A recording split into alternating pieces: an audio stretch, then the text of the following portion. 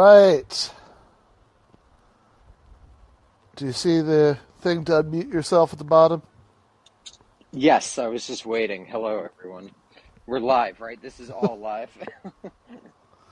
It is. Although we could revise the record later, edit it out. No, I choose every single one of my words very carefully, so it's all perfect. Outstanding. Well, I am now joined by Daniel Bessner from Jacobin Magazine, non-resident fellow at the Quincy Institute, historian, academic, co-host of the American Prestige podcast. I don't know. Lots of other stuff. How you doing, Danny? Yeah, that's more than enough. Things are good. How are you, Ben? I am all right. I will say that as anybody who watched the show on YouTube last night knows, I am out of power. The power is out at my apartment, and they still have not restored it. So Do people know where you live, or is that secret? It is not secret. I live. Oh, so this is in Mexico. Yeah, exactly. Yeah. How long has the power been out for? It's been out for a little over a day. Oh yeah, I've lived in Mexico City. I've never lived in Baja, but yeah, I wonder what the infrastructure there is like. I would always get like the internet in particular would go out in Mexico City. Yeah, yeah. Wi-Fi's actually been fine with the powers on, but I have no idea what happened. It seems like it's been out in a lot of the there are even parts of downtown where it seemed to be out. Mm-hmm. But it does, and God knows, maybe. I mean, it's not like I've never had the power be out in the United States, but it does feel like it sort of goes with the scenery since I live on a dirt road. That I sometimes see horses walking around on in a border town in Mexico. So it's like, yeah, okay, fair enough. No, yeah, it's you trade some things, it's probably worth it though. Baja is amazing. Definitely, yeah. But so yeah, last night on the main show, on an episode where we had 3 times our normal viewership because of the guests, I had to do it on my phone. Who was the guest? Who was the guest? It was Jason Miles and Ara Brown and Sam Cedar. Sam Cedar. So Sam Cedar was the guest that drew everyone? Well, sorry, I didn't hear the rest of that, but the point is just at a time when I was particularly poorly chosen to have this happen because we had much higher viewership than regular. But are you able to hear in any case, I heard that. Okay, can you hear me? So Sam was the one. Yeah, was Sam the one who drew the viewership? Is that the cause? Yeah, I think so because the other two were on pretty regularly. Cool. Yeah, but interesting. But in any case, it's also the last regular show we were doing before the New York this weekend. So there's probably just more people tuning in because of that. But in any case, are you flying out of LAX? I am flying. Actually, I'm flying out of San Diego. Probably. No, I'm flying out of a small out of the way airport that's near the that's near where my family is because I'm dropping off Lucy to be dog sat while I'm gone. Oh, cool, nice. So yeah, but I am going to make it up to LA again very soon. It has been too long. Cool. But that is not what we're here to talk about today. We're here to talk about your piece in the New York Times on the actual end of history, meaning the end of history as a academic profession that pays a living wage. Yes, that is what that Piece is about. Yeah, so this is. I mean, it seems like the setup here is that there's this that there are these like we like it's like one of those graphs where there's the line that starts on the left side of uh, that that's going down while the other one's going up, and one of them is sort of public interest in history, particularly in the context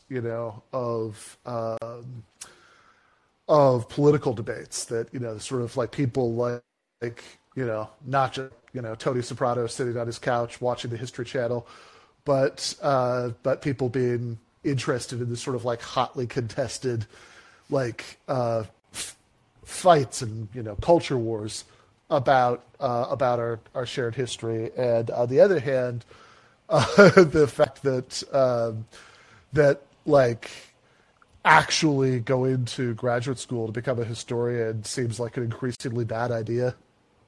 Absolutely. And I think Matt Karp's essay, which was on the cover of Harper's in the summer of 2021, really goes into the reasons why history has become a battle or a terrain in the culture war. And so I would really point people toward that.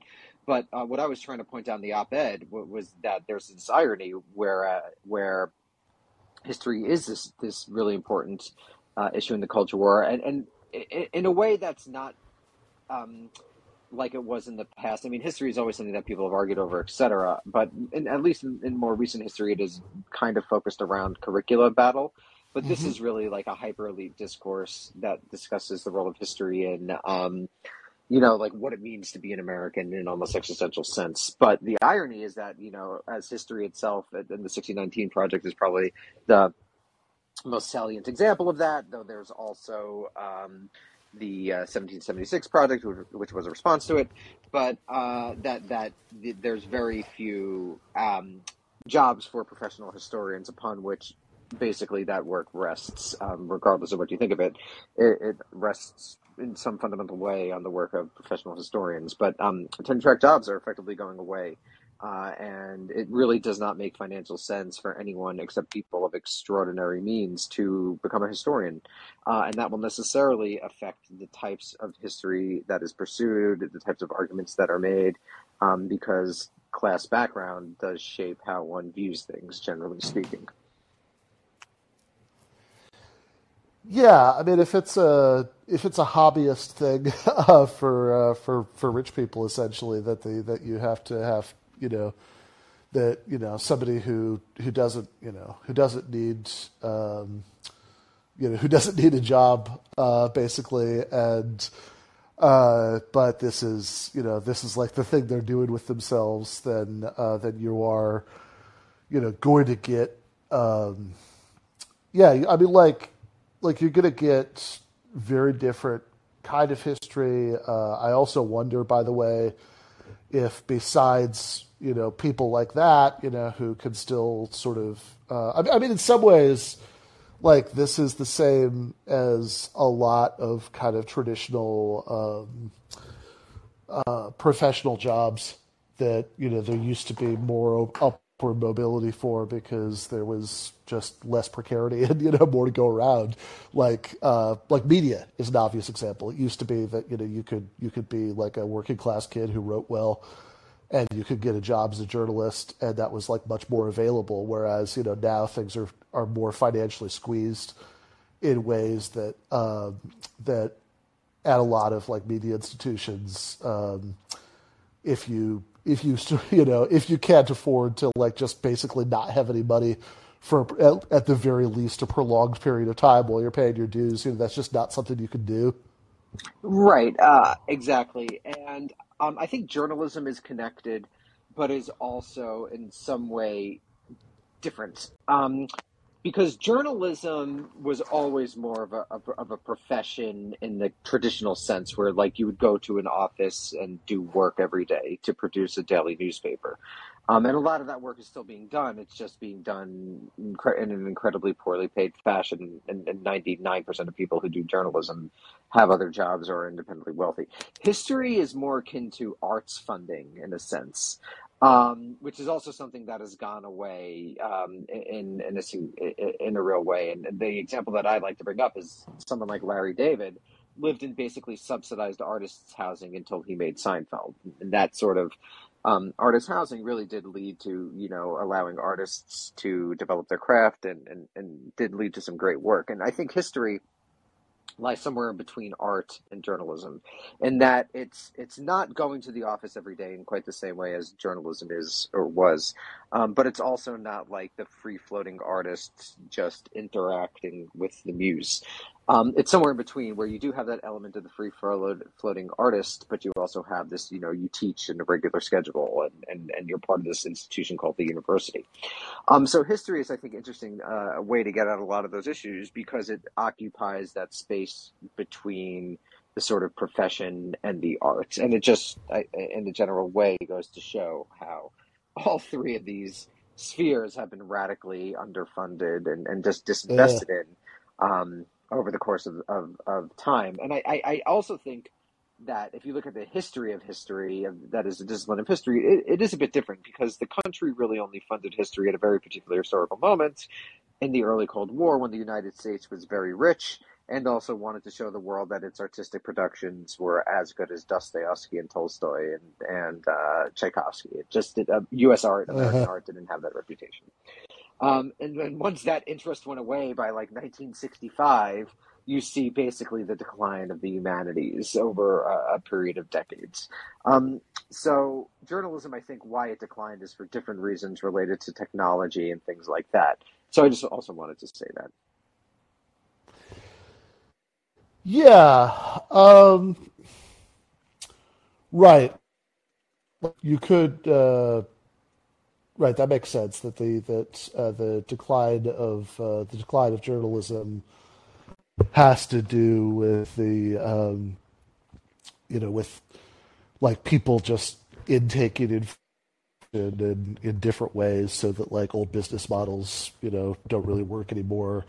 That which has, like, I don't know. I mean, I think about like even like The Nation, right? Which is like the best place I ever published. Like it's like the that's you'd have to write an awful lot for them to to make any to be able to support yourself off that. And even though it's the same, Yeah, it's the not a phenomenon living plays out. wage. Yeah, it's just not. Yeah, right. I mean, not Yeah. absolutely not. Even and even though, I mean, in some ways it's very similar with with academia. I mean, like, look, I've been a freelance writer, and I've been an adjunct, and there are definitely some similarities between those two things. But that has to do with the long term decline of state funding, more than anything else. But I am curious about and if anybody wants to call in and have a question for Daniel, go for it. We can take a call in a minute. But I am curious both sort of about some of what's being lost, and also about what history writing looks like in the like as it becomes more and more like actual tenure track jobs, as a historian, become more and more rare, because we've been talking about in terms of earning a living wage, which is one important question, but also another important question is just like it's institutional independence, that if you have the whole the non-economic or economic in a different way point of tenure is that you can you don't have to worry that people getting mad about what you say, you'll still have a job regardless. Right, right. And the security of tenure was always unique in American society, as you know, and I'm sure most people know, and that's the type of protection that anyone should have. But I Uh, think it's just people are going to be less willing to be adventurous in their work. Now, some might say that most academics aren't adventurous in the first place, and I would agree. But I think it's the ideal sure. that we should be reaching toward in this particular situation. Yeah, and I also think there might be something to be said for like, okay, look, nobody needs to convince me that like 99% of academics suck. Like I'm firmly in the camp of thinking that, and I think there are a lot of reasons for that we could get into. The 2020 election helps convince me of that for a lot of reasons. Watching people who I knew from academia, react to that and I don't know, Well, I swoon mean, over people Elizabeth. are just more politicized now in a way, and so sort of people take different types of positions than they would have beforehand, and stuff like that. No, that's definitely true, right? And yeah, I mean, but I think there's like a certain lack of, there's like a certain lack of adventurousness, courage that is manifest in both the sort of old regime and the new regime in different ways. But I also think there's something to be said for the idea that it's important, like the way that the protection has positive effect isn't that the majority or even the vast majority are going to take advantage of it. It's that it's that whoever will is going to have Right, it, and you want to have those people. right, right. Precisely. Yeah, we're in a exactly. I think we both have the same perspective on this. Yeah, I mean Yeah. you could. I mean, like I don't know. I mean, Noam Chomsky could spend decades at MIT, which is supported to a great extent by Pentagon money, and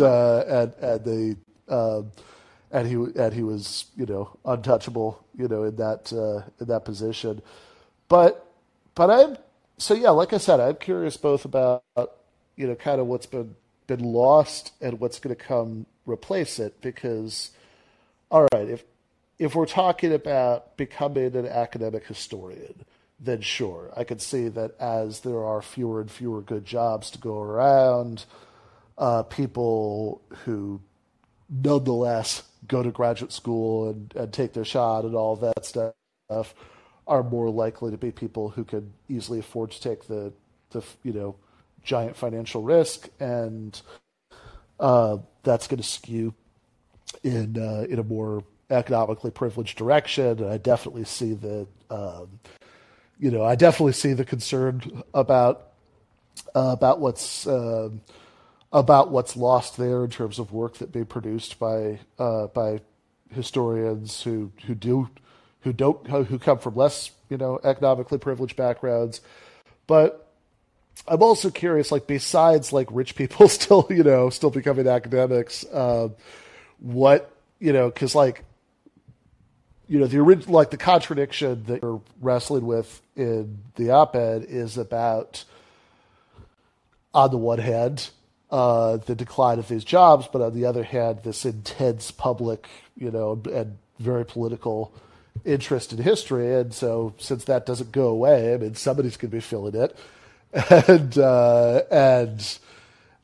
but it seems like if there's less academic work being pursued, then there are more people who are going to be filling it in non-academic ways, which is not entirely bad. I mean, just yesterday, I was driving from Rosarito, where I live, to Tijuana because I stayed in a hotel last night, and I listened to the first episode of the new Chapo series on the 30 Years War, which I thought was great. Right, Yeah. I loved it. Right, I'd be very happy if more people were producing, or more people were producing more things like that, and I Yeah, it's imagine, really good. Yeah, it's really. I've listened to a few episodes. And they're excellent. yeah.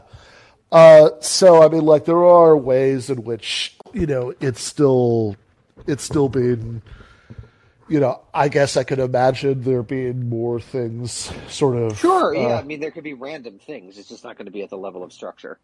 There'll always be random good things. But the issue is the structure. Is Yeah. how I So, put that one. Yeah. yeah. So do you want to speak a little bit more to that? I mean, like kind of what's, Yeah, I you mean, you need know, like when it's a profession, you get a lot more produced, and it's just encouraged in a way that, sort of these individualized, independent things are just never going to be able to reproduce because they're not supported at the level of a profession or a structure with stable, with job security and time and resources devoted to research. That's going away in the humanities, and so that's we're going to just get a lot less of it, a lot less knowledge, a lot less discussion, or at least a lot less discussion that connected to professional norms that I do think are worthwhile. I know that there's been a great leveling of culture, and there are some benefits to that. But I do think that it is different to sit and read books for 7 years and to uh, undergo peer review than to not. There are drawbacks to that, like there are drawbacks to everything, but there's a lot of benefit in there as well. And I think you're going to get rid of that structure entirely. It's going to be to the paucity of human knowledge over time. right. Yeah. And, Right. and I That's mean, the way that I would put it. It's yeah. different to read 100 books than a million posts. There's just a different level of engagement. Yeah, that makes sense to me. I mean, I And people guess, don't want that to be true, but it is. right. Yeah, no, I mean, fair, right? Like, or even if you are reading books, there's there are differences between how you're going to read them and what you're going to get out of them if you are just kind of dipping in a hobbyist sort of way versus if you have like a certain kind of training that allows you to put things in context, that allows you to to sort of have a sense of like how to figure out what's true about what you're reading, to see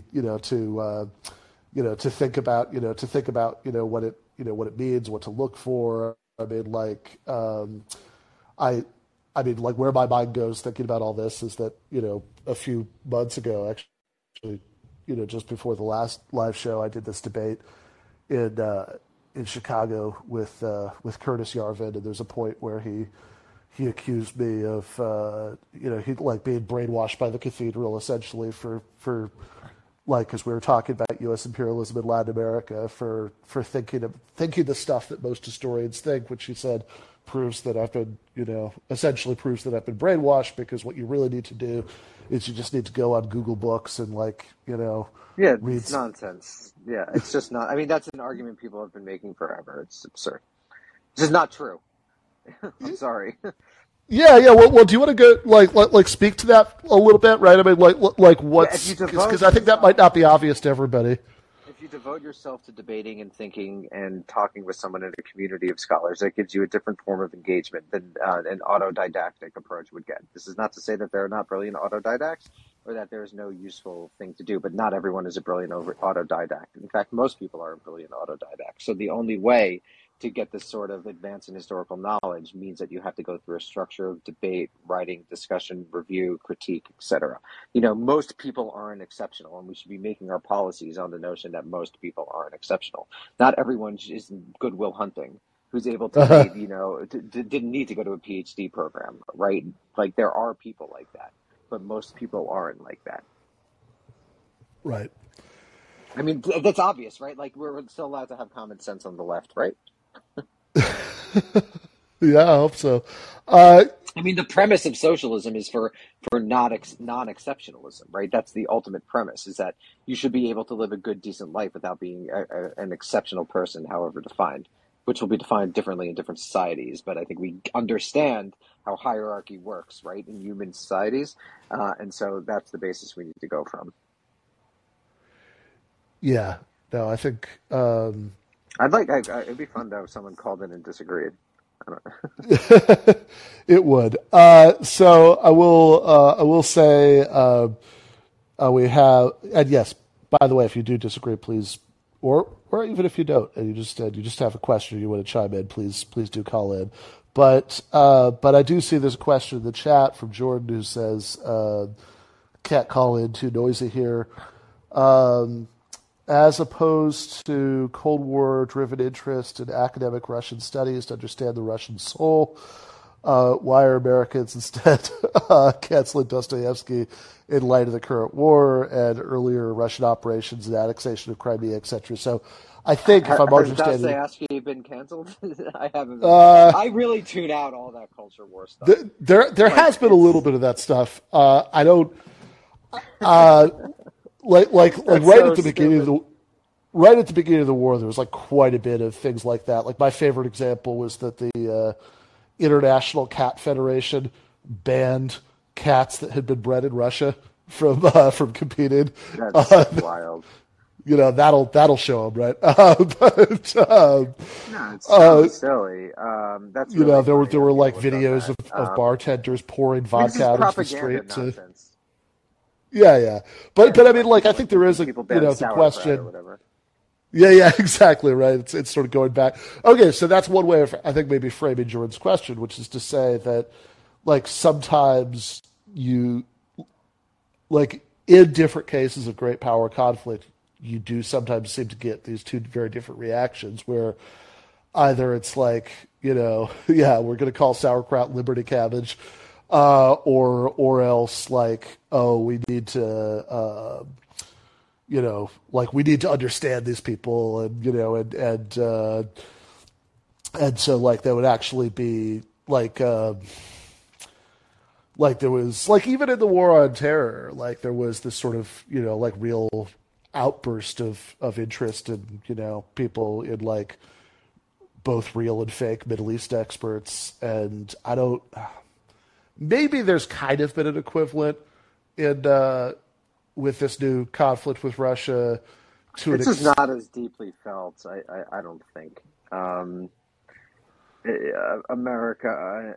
I don't know. It just doesn't seem as deeply felt as long standing amongst a particular cohort. It seems like it was at the very beginning, but even that cohort has kind of gotten bored of the war.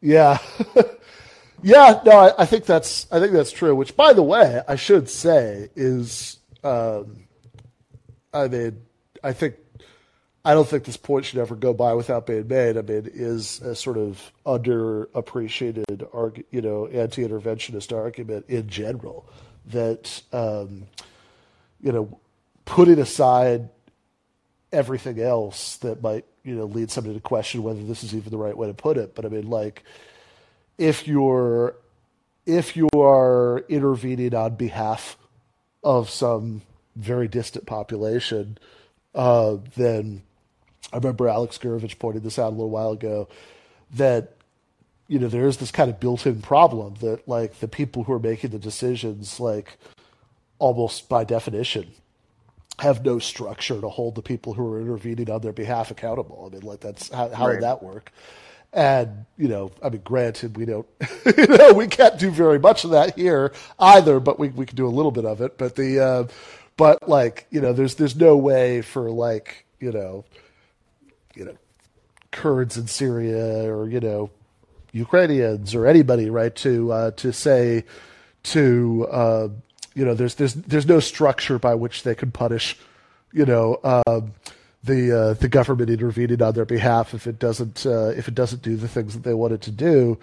And so because inevitably, I mean, the domestic population just is going to move on from being focused on any of these things. I mean, like I could sometimes more quickly than others. I mean, like, if you think back to like Libya and Right. when was that, 2011? I mean, like I can remember like this really intense public interest in that for like a month.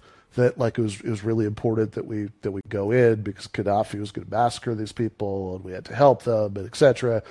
And then like and then it's like, yeah, like if you would then like after that there were several years where like once a year if you watch Democracy Now, maybe not even once a year if you watch CNN, there'd be like, oh, here's something horrifying about what Libya is like now. Huh, all right.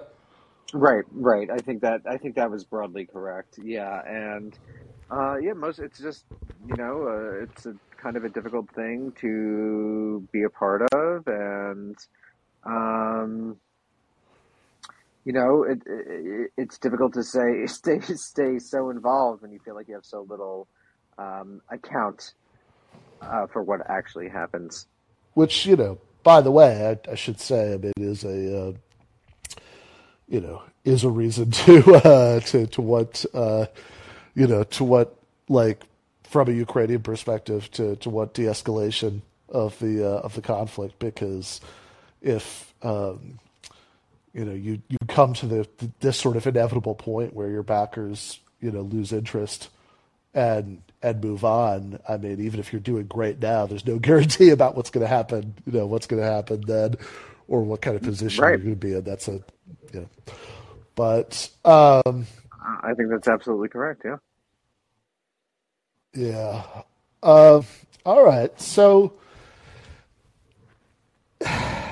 Yeah, I do want to just for our last couple of minutes together. I do want to pivot back to back to history a little bit, and we've been talking about what the sort of landscape after these changes looks like, and how and some sort of like generalities about how it's not as good. But what's like I was wondering if you could spend a minute or two just kind of generally speaking to what what kind of like what you did get when you had more more funding, more state funding for universities in general, benefiting history, and more sort of interest in like creating history jobs for maybe even partially for Cold War reasons or whatever, that like they have a Yeah, I mean, I think on some level you get more history, and even if it's of an ideological perspective that you don't agree with, you can almost always learn something about what happened in the past. And you're just going to get a lot less written about what happened in the past, and we're just going to know less. There'll be less discussion, there'll be less debate, and this will once the universities go, you'll see less of that in every space across American society, I think. And so we're going to just lose out on a lot of knowledge in a real way. yeah. And like just kind of concretely, because I've seen you. I don't remember how much of this you said in the New York Times piece, but I mean, I've seen you say things like this on Twitter, certainly. Like, could you just give, just like talk a little bit about examples of like historians who produced really important work, who probably would not have, if there was a sort of less economically viable path towards making a Oh, living as a just historian.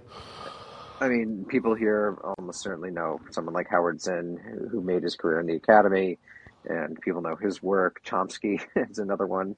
Um, Joan Scott, just people in the diversity of fields who, because of their working class origins, I'm actually not sure what Joan Scott's origins are, but she really revolutionized our understanding of gender.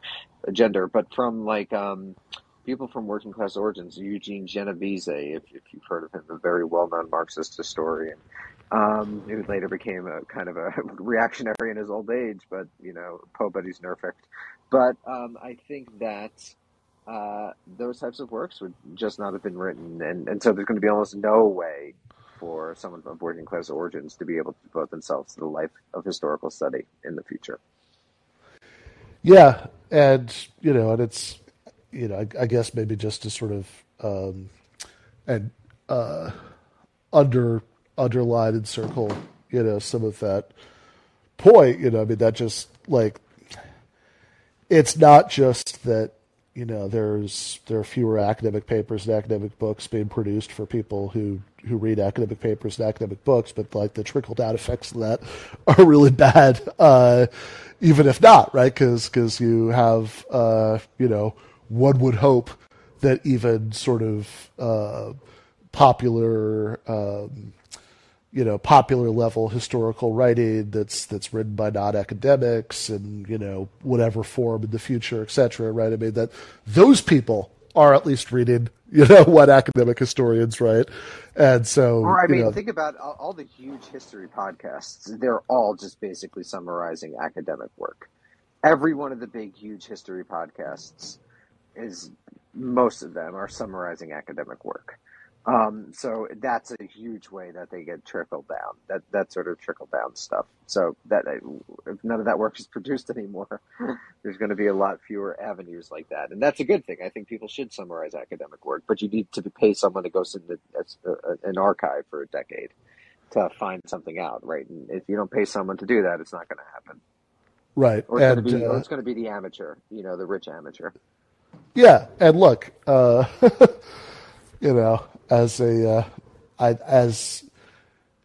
nobody who's nobody who's spending all of their time podcasting has time to do that themselves. You sort of can't you can't do everything. You need a certain division of labor there. So yeah, and that labor makes sense when I think you've actually seen a lot of historians get pissed off at podcasts. Because back in the day, that division of labor functioned where like the historian would have a stable job, and it's cool if someone who popularized it now. But like now, when that like all you have is your book that you spend a decade on, you don't even have a job, you're more likely to get angry at people who you think are basically making use of your work without giving you compensation because you don't have the institutional compensation of the university any longer. Yeah, so don't get mad at podcasters, guys. Get mad at state legislatures for not funding universities. For sure. It's not like the podcaster's fault, but I think that's the source of that anger. Yeah, no, that makes a lot of sense to me.